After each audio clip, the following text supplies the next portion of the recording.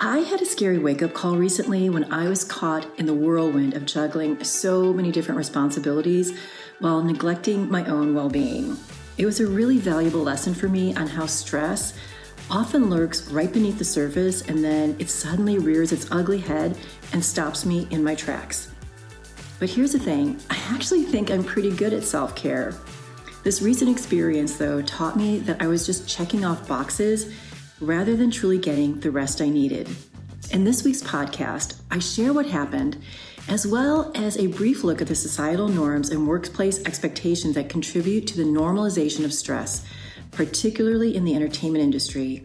I also offer up practical strategies for recognizing and addressing the warning signs of stress in our lives so we can course correct together and take care of ourselves.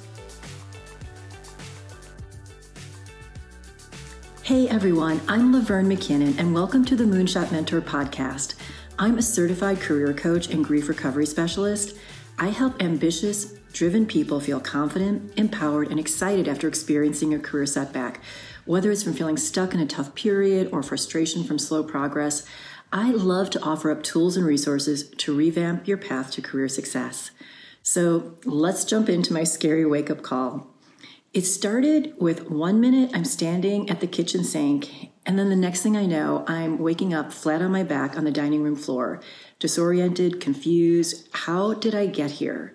That Monday didn't start out awesome. It'd been raining for a few days, and overnight it was an all-out storm. LA rains have become a really big trigger for me because our house has a wrecked roof, lots of water damage, and a big mold issue. So every time it rains, I worry about new damage and when the insurance company is going to come through for us. Most of that night, I was lying in bed, listening to the rain, like just hammering the roof, and it was just like echoing through the entire house. And I'm not sure why I was waiting for the alarm to go off. I should have just gotten up to see which rooms were flooded again. When I finally got up around 6 a.m., we did have leaks, but it wasn't as bad as previous times, so phew. I was mopping up the water with old towels when the power went out around 6:30. Now, outages have been another ongoing problem of living where I live in Laurel Canyon. So for 20 years, it's all been fine, but around 2020, it seems like we started getting like being literally in the dark every few months because of these outages. And while living in the hills is quite beautiful, and I'm incredibly grateful for how peaceful it is, it also means that we have poor cellular service because no power means no Wi-Fi, which means I can't effectively use Zoom. And I had client Zoom meetings that day starting at 7:30. So I really reluctantly canceled the first one because I hate to cancel, but I didn't know what to do about the other 9 Zoom meetings I had that day. Fortunately, my husband, Chuck, and I share a studio in downtown Los Angeles. He uses the space for his work as an artist, and I love to host career-related workshops and pop-up events. So I packed up my computer and a notebook, like lickety-split. I grabbed an apple, and I hit the road to head to the Brewery Artist Lofts. It took about, it took like an hour to get downtown because, of course, the weather and frenzied LA drivers. But I still had about 5 minutes before my next Zoom. Since I left in such a rush from the house, I didn't have breakfast. So I started going through the cupboards and yikes, there was nothing to eat at the studio except my gigantic Envy apple that I had grabbed on the run. Okay, that's fine. The work day went off without exception, except for the part where I had double booked myself 3 different times. I tell you, if I could fire myself for being a bad assistant, I would, but I just don't have the cash flow to hire someone to replace my sorry ass. So I pulled out my ninja scheduling skills and was able to rebook everyone for that same day, but then that meant that I had absolutely no downtime. It was back to back to back. So by the time I got home around 7 o'clock, I was really depleted from a lack of food and burning through a lot of mental and emotional energy. Chuck, what a godsend, had prepared my favorite comfort meal of chicken, rice, and broccoli. Eating, it was a strange experience and a sensation. I knew that I was hungry, but I didn't feel hungry. But I still ate everything on my plate, and then I took a really lovely hot shower to wash away the stress of the day. Got into my jammies, and I went into the kitchen to chat with Chuck and my eldest daughter, Mitzi. It was really nice to just have an easy catch up, and as I relaxed more, I got sleepy, and it was time to hit the hay. I stood up from our little IKEA kitchen table and I had a rush of lightheadedness, which it does happen from time to time, and typically the lightheadedness goes away after a few moments, but not that night. I was acutely conscious of losing my peripheral vision. I took some deep breaths to clear my head, and I walked over to the kitchen sink where I placed my hands on the kitchen counter to steady myself. The desire to go to bed morphed into, I need to get to bed and lie down. At the same time, I knew I wasn't going to be able to walk on my own. I thought maybe I could crawl. At that point, I laid my head onto my hands, believing that I just needed another moment to push away that creeping darkness. I had a very, very distant recollection of hearing a loud bang. And then the next thing I remember, I was trying to name what I was seeing. Oh, that's the ceiling. That's a wall. Oh, that's the wall of our dining room table. Oh, Chuck and Mitzi are talking to me. I hear their voices, but what are they saying? I had fainted. Chuck and Mitzi filled in those 1 to 2 minutes I had lost. They saw me stand up. They heard me say I was lightheaded. They saw me walk to the sink. They saw me go pale. Then they saw me starting to crumble. That's when the loud bang occurred. It turned out I had dropped my water bottle, which I wasn't even aware I was holding. They both grabbed me before I could hit the floor and tried to walk me to the bedroom. My legs and feet did not cooperate, and they dragged on the ground, and when my head and my chest slumped, they eased me to the ground, and I immediately woke up and said, "Hi," which I don't remember at all. They helped me get to bed, and we all agreed that I hadn't fueled my body properly that day. Combining that with all of my energy going to digesting a really big meal and a relaxing hot shower, it just took the wind out of my sails. I only realized that I shouldn't trivialize the situation when my very zen husband admitted that that was scary, and Mitzi, my calm, cool rock star, suggested I consult my doctor. I did call my sister Teresa the next day, who's a nurse. She said low blood sugar was the culprit, but also highlighted how much stress I'd been experiencing. I guess I knew that, but it hadn't really clocked because I engage in a lot of self-care, rest, and relaxation, which should counterbalance the stress. I'm going to list it out for you. I typically get 7 to 8 hours of sleep per night and frequently 9 hours. I exercise at Orange Theory or a hotel gym when I travel like 3 to 4 times a week, and I hike frequently. I eat well, and typically on a regular basis, I'll have like granola, yogurt, and berries for breakfast, usually leftovers for lunch, so like a lean protein, a grain, a veggie. I have an apple as a snack, and then a decent early dinner around 6, and that's several hours before I go to sleep. I do meditate, but not on a consistent basis. That's a goal for 2024. I journal almost every day. Massages and facials make it into a monthly rotation. My husband and I make it a point to watch movies or shows together a few nights every week while we consume Trader Joe's movie popcorn. Highly recommend. So clearly, there's a lot of pride in my routines because I just listed them out in detail here. However, I had a huge epiphany in sharing this story with my therapist.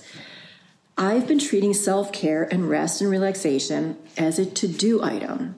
You can see it in the list I just made. At the risk of embarrassing myself, I have a detailed to-do. Okay, I have to say this again because I am really embarrassed. I have a detailed daily to-do list where I track everything. What doesn't get done gets rolled to the next day. So when I go to Orange Theory, that gets checked off along with watching a favorite TV show or reading for pleasure or giving myself an at-home facial. While I enjoy these things, I actively schedule them and then I mark them off when I've accomplished them. Notice the use of the word accomplished. Rest and relaxation are not things to be earned, deserved, or achieved. And yet, that's how I've been treating them and feeling really good about myself along the way. Big whoops. What's happened as a result is that I've lost the ability to fully recognize my stress. Part of that is because I've been religiously checking off boxes of self-care, convincing myself that I'm doing rest right while skipping actually listening to my body. The other part of not being able to fully recognize stress is due to social constructs. Stress has been normalized and internalized as part of my upbringing and my work in the entertainment industry. Now, that normalization may be true for other industries. It's just most definitely true for entertainment, and it's the industry that I know. So here are some examples of common normalized work and career expectations that are significant stressors. The first is working for free under the guise of doing spec work. And this isn't just about writers or actors having to do a ton of work to audition. As a producer, I constantly work for no money and give away my creativity, expertise, and relationships with the hope it will lead to a paycheck someday. Another example are internships, and that's been going on a long time as an institutionalized form of free work. And while there have been changes and advances to the system, it still exists. So another abuse of that system is requiring interns to receive school credit for their internship, which is a fee that they have to pay for. So not only are they out of pocket for tuition, they're also not receiving frequently a wage or a fair wage. And a lot of times these interns must use their own computers, phones, and vehicles to perform company business without any type of remuneration. Okay, the second big stressor is work for little pay. It's kind of a privileged hazing technique that's supposed to prove people have the stamina and passion to go the distance. I know so many folks in entertainment level entry jobs who are being subsidized by their families or have second jobs because their gig simply doesn't pay their bills. This is complicated by the dangling carrot that if the employee does well enough, then they will get promoted.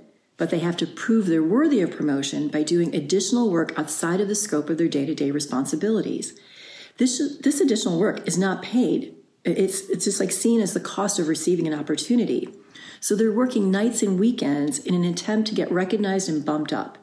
And of course, both internships and low-paying jobs deprive people from low-income families from opportunities to enter the entertainment industry.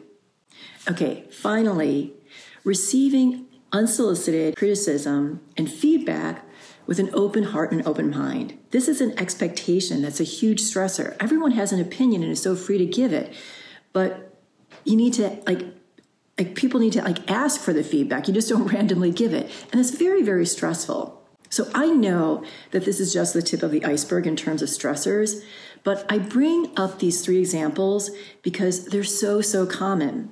As a result, people are stressed out, worrying about finances, career trajectory, loss of stamina and passion, screwing up and missing their chance at advancement.